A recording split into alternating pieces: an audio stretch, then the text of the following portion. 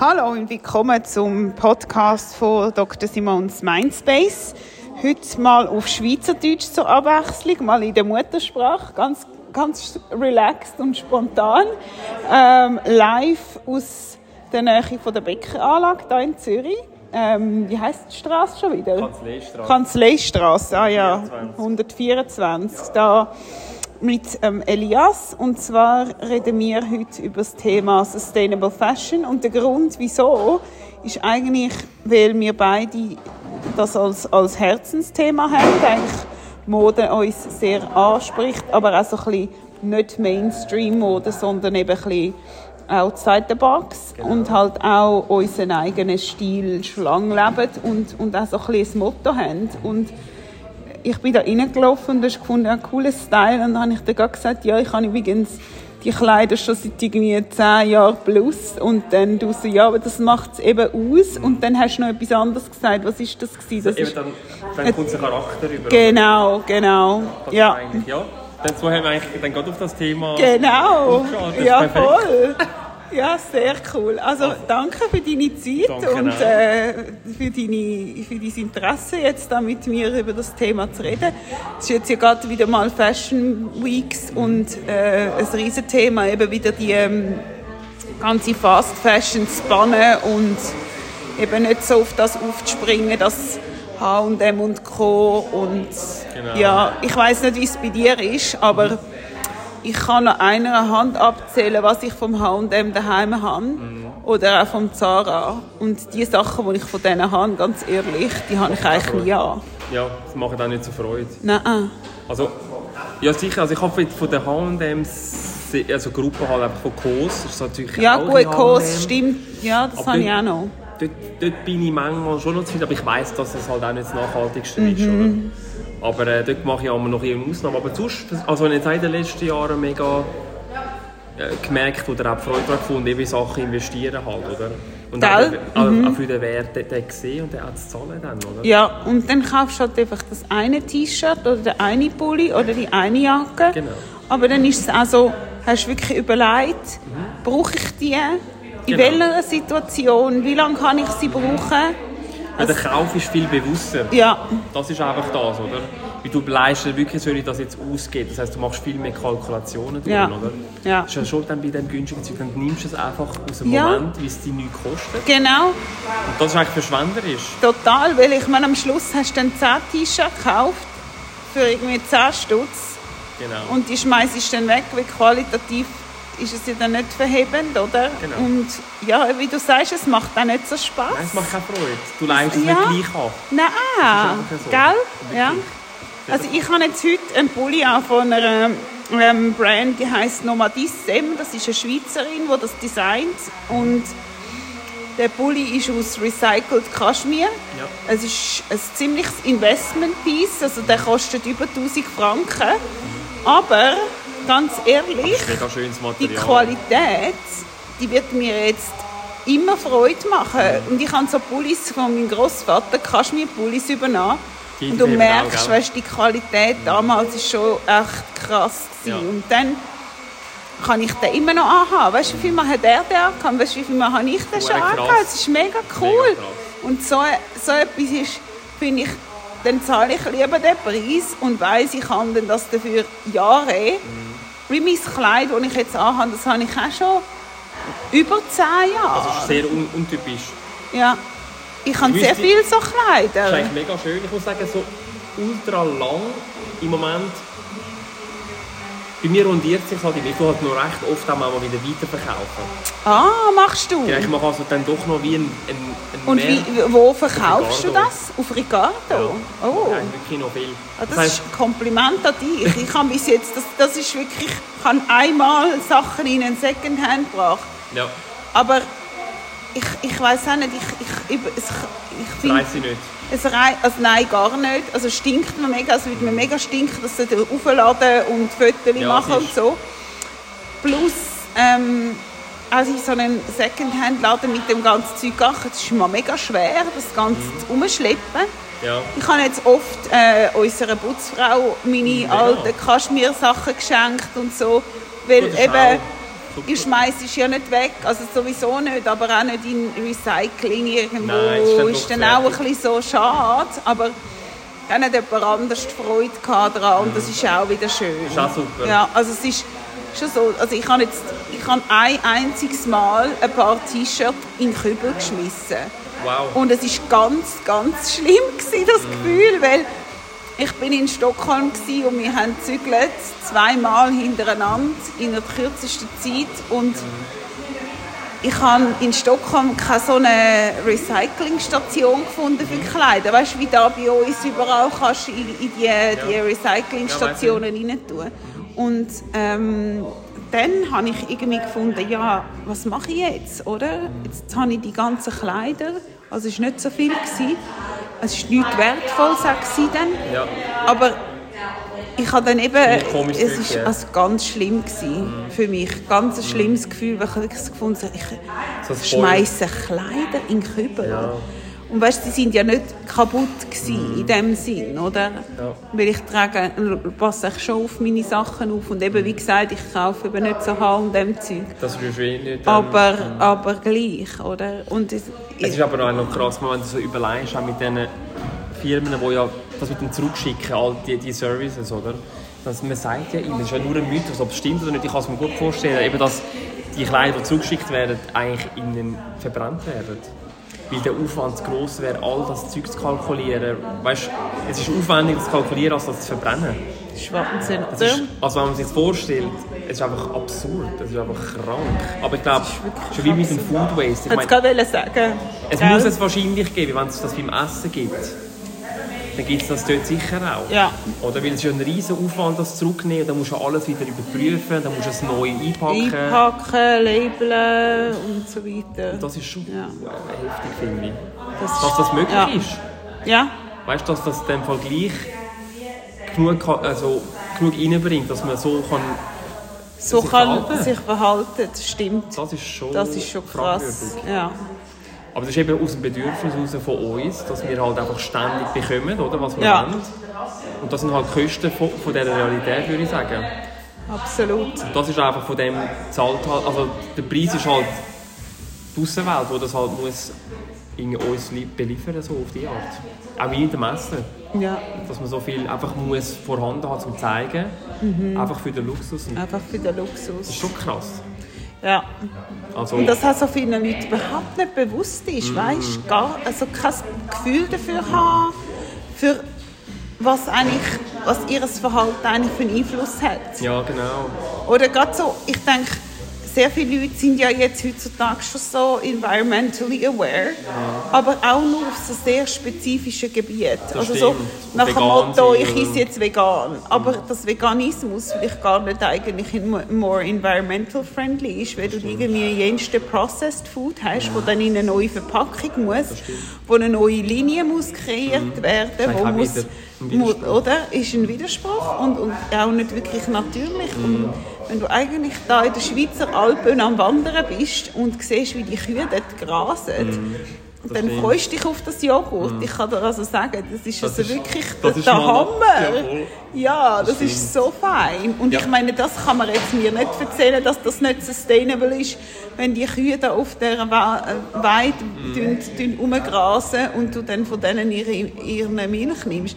Ja, das ist mehr sustainable, als dass du irgendwelches veganes Joghurt ins Engadin rauffährst mit irgendwie x Verpackungen, weil alles muss ja minimal verpackt sein, weil man isst ja dann nicht das 500 Gramm veganes Joghurt, sondern das ist ja meistens 150 Gramm oder so. Ja. Also wahrscheinlich ist, wie du sagst, man doch zu fest fokussiert auf das Detail. Ja, total. Und genau. Und ich glaube, das ist halt einfacher, weil das ist weniger komplex, oder? Du kannst dich auf etwas konzentrieren und hast das Gefühl, wow, ich bin so gut, ich mach das, oder? Aber so ein bisschen die Komplexität vom System, zu erkennen, ist das eigentlich, wie du jetzt auch gesagt hast, mit diesen Kleidern zurückschicken. Wir bestellen irgendwie Zeug online, oder? Einen Klick und es kommt heimgeliefert. Und dann, ich meine, die Verpackungen auch schon. Stell dir mal vor, wie viel Papier und Karton da irgendwie umgeschifft wird für irgendwie. Und die Leute bestellen ja auch oft irgendwie 4-mal das Gleiche, einfach in verschiedenen Grössen. Das war für mich auch so shocking. Ja. Das habe ich nie gemacht. Ich immer so, ja, das stinkt mir eigentlich online zu bestellen. Und dann bestellst du irgendwie die falsche Grösse und nachher musst du sie zurückschicken. Aber und dann die Leute so, hey, weißt du was, die bestellen einfach 4 Grössen. Und ich so, was? Aber das ist verdammt dreist. Das ist so krass. Ich könnte das gar nicht, dann tue ich lieber, wenn ich so skeptisch bin, gar nicht bestellen. Ja. Ich will nicht bestellen im Wissen, dass ich vieles zurückschicke. Ja, nein. Also ich bestelle es schon mit dem Wunsch, dass ich es behalten kann. Ja, absolut. Wenn du halt mal blöd gesagt die Situation hast, was ja oft leider ist, das habe ich auch merken, online bestellen ist ja oft eine Enttäuschung. Ja. Darum lohnt es sich eigentlich auch gar nicht. Das finde ich auch so ein wichtiger Punkt. Weißt du, das Online-Bestellen, dann fällt die ganze also so, du hast nicht alle sind nicht involviert. Das ist nur das eine Mal klicken, aber das Ganze so Taktile, oder auch die Interaktion mit denen, die das verkaufen oder produziert haben sogar. Genau. Irgendwie mit der Designerin oder dem Designer, jetzt wie bei meinem Pool. Ich kann mit ihr reden und ich habe auch immer gesagt, deine Produkte muss man anlangen. Wie du jetzt auch gesagt hast, wo die Qualität, die du an den Pulli angelangt hast, oder siehst, an der physischen Person hängen. Es kommt dann viel anders raus, als wenn du das einfach online bestellst. Ich glaube, eben die Möglichkeit im Online-Bestellen ist ja eigentlich nur... Also, ich kann nur von mir erzählen, wenn ich online bestelle, ist es immer ein Moment, wo ich ein Glückshormon suche an dem Abend oder was auch immer, oder am Nachmittag. Und das heisst, ich glaube, die Online-Bestellwelt ist eigentlich nur ein psychologischer Aspekt für die Leute, um sich eine falsche Glücklichkeit zu geben. Es geht gar nicht ums Bestellen. Immediate Gratification, so nach dem Motto. Es ist wie der kleine Adrenalinkick. Ja. Und das ist eigentlich Online-Bestellen. Es ist gar nicht unbedingt, dass du etwas willst, es ist, dass du schnell glücklich sein. Ja. Und das ist schon gut krass. Ja, und nachher bist du so unglücklich, weil dann hast du all die Karton daheim, musst sie wieder rausstellen. Das ist so ein Stress. Wir kommen dort das Kind über und ich meine, das ist der grösste Frust für mich ist, dass es keine anständigen Kinderläden gibt, wo du das kannst physisch anlangen kannst. Ich will doch das gar nicht online bestellen, aber und die Läden sind katastrophal organisiert, die meisten. Oder du suchst irgendetwas und du kommst irgendwie so schlechte Resultate über. Und bist da Stunden dran, am irgendwelches Zeug suchen und nachher kommt das alles geschickt, oder?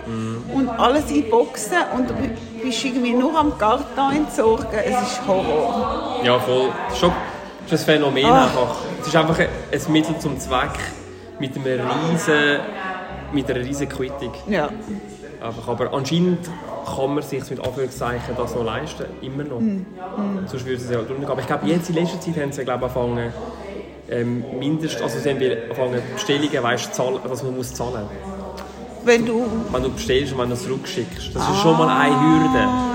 Die ich eigentlich mega gut finde. Auch. Weil du überlegst dann schon mal, okay, wenn ich es zurückschicke, zahle ich halt 10 Franken oder was auch immer. Das tut dich schon daran hindern, einfach bestellen fürs Bestellen. Das ist eigentlich ein kleiner Betrag, den du ja trotzdem zahlst für den Luxus. Ja. Aber der bewirkt schon vieles, oder? Ja. Und das ist eigentlich genial, ja. Ja, das finde ich auch. Aber ja, sonst... Ich weiß auch nicht, muss halt jeder...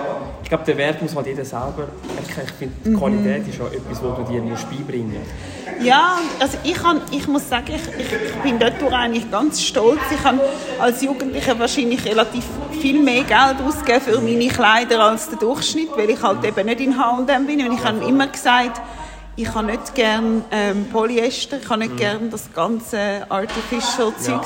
Ich kaufe nur Baumwolle, Leinen, Seide und Kaschmir und Wolle-Sachen, nichts anderes, weil ich trage alles andere nicht gern. Und das habe ich durchgezogen seit damals. Und eben, wie gesagt, ich habe Pulli und Kleider, die ich seit Teenager habe. Ich habe jetzt letztens ein Kleid angehabt. Hat mir mal gesagt, das ist ein cooles Kleid. Und ich gesagt, ja, das habe ich in 2004 oder so gekauft, weißt? Und ja, klar musst du auch noch deine Figur behalten, aber das ist jetzt zum Beispiel etwas, was ich schon cool finde, dass man kann, wenn man so eine gewisse Linie hat und eine Qualität gekauft hat, das Zeug auch einfach wirklich behalten. Genau, das ist aber, spricht schon für dich, dass du so viel so lange hast. Ja. Das ist schon auch Persönlichkeit. Ja, also manchmal habe ich schon zu viel gekauft, das ist sicher so. Also ich habe auch irgendwie so siebenmal die gleichen Taschen in verschiedensten Farben, aber es ist irgendwie Hermes und es ist irgendwie for life, genau, oder? Das ist etwas anderes. Ja, und das kannst du dann behalten. Eben auch wieder, das ist auch eine Investition. Genau, du hast etwas investiert in den Ja, also gut, ich habe auch andere Taschen, das ist schon so. Also die man so gekauft hat als Kompromisslösung, wo du denkst so, ja, nein, aber so nicht ganz die Preisklasse und dann hast du sie und denkst so, oh Mann, ich hätte die dort einfach die eigentlich nicht kaufen. Aber ja, die noch mal warten. Die hätte ich jetzt vielleicht können mal auf Ricardo verkaufen, ja. Aber eben, das ist ja der Aufwand, wo ich dann so, oh no, please. Aber ich verstehe es, ich habe eben auch viel die Feedbacks über das eben für Leute anstrengend ist. Für mich ist es eben wie Spass. Ja, willst du meine verkaufen? Kannst du sie gerne verkaufen? Ich bringe das nicht. Kannst du mir sie mal geben? Ich mache es gerne. Ja, sicher. Oh, das wäre ja der Hammer. Wir haben das eben von der Familie. Meine Mutter ist eben so Händlerin. Mega cool. Ja, sensationell. Ja, das ist ja super. Das ist ja You Made My Day. Weil ich finde es eben nicht so cool. Ich habe eigentlich nicht gerne Cluttering, oder?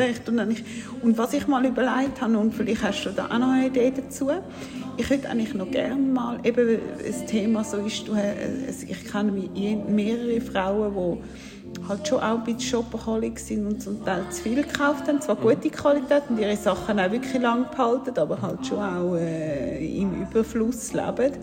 Und wir haben eigentlich alle so ein bisschen, ja, wir könnten ja mal so einen Wardrobe-Bash machen oder so einen Charity-Anlass, wo wir das verkaufen. Wieder, ja.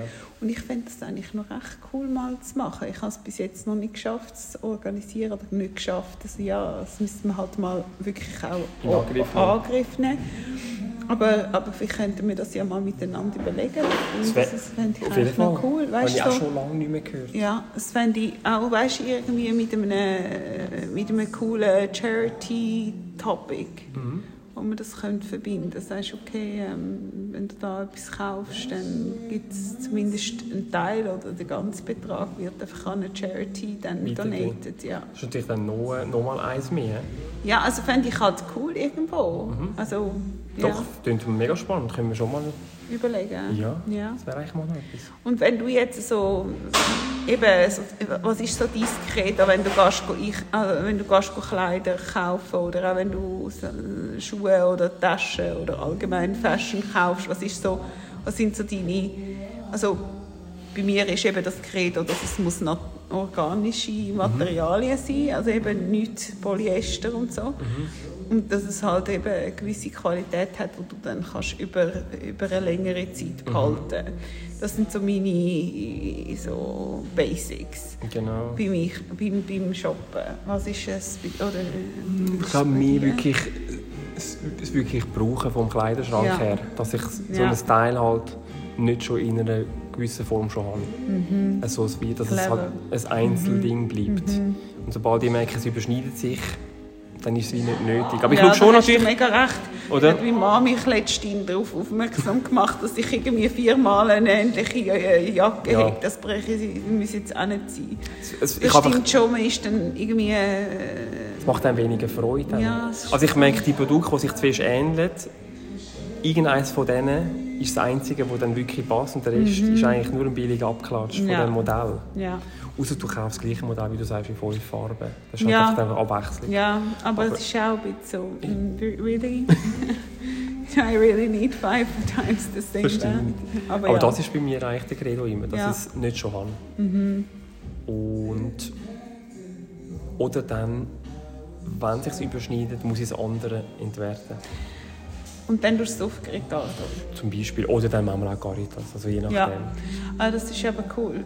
Ja, mein Mann ist auch viel besser. Der tut auch seine Uhren weiter das ist sowieso, verkaufen oder genau. so. Der tut sie nicht irgendwie 27 Uhren daheim haben. Nein, für was? Bin ich mit meinen Taschen. Weil ich sie eben dann nicht irgendwie, ich bringe es wie nicht übers Herz oder ich bin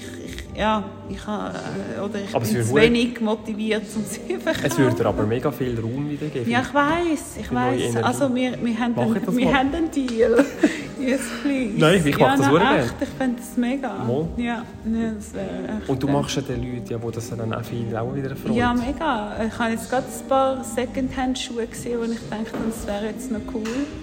Genau, ich meine, das ist sehr eben cool. noch lässig eigentlich. Es geht auch und ich merke mal, die Leute, die das holen können, die haben so Freude. Ja, so cool. Und das ist auch wie so ja, aus dieser Energie. Mega, ja, voll. Und du bist auch froh, hast das einen Ballast los? weniger. Genau. Darum, ich finde, das macht schon. Ja, das ist mega cool. Aber wir können das schon mal anschauen. Ja, unbedingt. Muss man mal schicken, ich schicke dir, was ich kann. Genau, ich erkläre dir mal, was ich alles in der schwedischen und Schweizer Wohnung habe. Aber ich glaube, es kommt jetzt schon immer mehr. Ich hoffe es auch, es gibt immer mehr Meine Großmutter hat ja so wahnsinnig cool, die hat irgendwie ihre Kleider auch schon seit irgendwie Teenager noch, weißt, wo sie gesagt hat immer so, ja, eben, es geht darum, einen genug grossen Kleiderschrank zu haben, wo du die Sachen wieder rausnehmen kannst, wenn sie wieder Mode sind. Und sie ist dadurch wirklich genial. Sie hat es behalten, aber eben auch sehr hochqualitativ hochstehende Sachen, aber eben behalten, und hat eben auch nicht im Überdruss gekauft, sondern sehr spezifische Sachen. Mega. Und ja, das ist mega cool. Also, das ist sicher, sagen wir, in der nächsten Zeit, kommen wir gerade, Martin, das ist sicher in der nächsten Zeit das Thema, das sich wird erweitern wird. Ich hoffe es auch. Ja. Du siehst immer wieder mehr neue Secondhand-Läden, die wirklich Hammer Qualitäten behalten. Ja. Es ist gar nicht mehr Ramschware. Nein, also ich habe in Tokio jetzt mega coole gehabt. Kennst du irgendwelche in Zürich, die du kannst empfehlen für so? Es gibt einen neuen Laden, der ist mega cool, an der Kornhausbrücke. Ja, dort wohnen wir. Ach schon? Ja, den habe ich noch nicht gesehen. Auf welcher Seite von der Kornhausbrücke ist er? Wenn du von unten kommst. Also wenn du von unten kommst, also wenn du vom Limmatplatz raufkommst, dort nach dem Rotlicht. Genau, noch auf der rechten Seite. Dann auf der rechten Seite. Genau. Also das ist 2 Minuten von unserem Daheim. Musst du mal schauen. Muss ich mal gehen? So cool. Echt toll. Super. Also jetzt wissen alle, wo ich wohne, beim Secondhand in der Kornhausbrücke. Genau, aber sehr gut. Und sonst? Ja, höchstens eben Caritas-Reisen sowieso. Ja. Sehr... Ich gehe jetzt nachher zu Second Time Around. Das ist dort bei der Stockerstraße. Genau. Der ist natürlich auch cool, der ist mehr auf Luxury. Ich bin noch nie drin, aber ich habe jetzt ein paar Schuhe gesehen, dort, die mich interessieren. Das mal schauen. Oder dann der New. Wo ist der? Der ist in der Nähe vom Café Schnaps. Okay, ja. Was ist das für eine Straße? Nein, ich weiß jetzt gerade auch nicht. Also in der Nähe vom Café Schnaps, kann man ja googlen. New. Die 3. Ich will noch ja. Hey, cool. Ja. Ich glaube, das sind mal für heute. Ja, absolut. Hey, danke vielmals. Sehr gerne. Ja, sehr cool. Und wir bleiben mit der Tasche dran, behalten die Leute informiert, wie wir das weitermachen. Genau. Und können das von dort aus wieder fortsetzen. Ja, unbedingt. Hey, danke vielmals für deine Zeit. Sensationell. Und to be continued.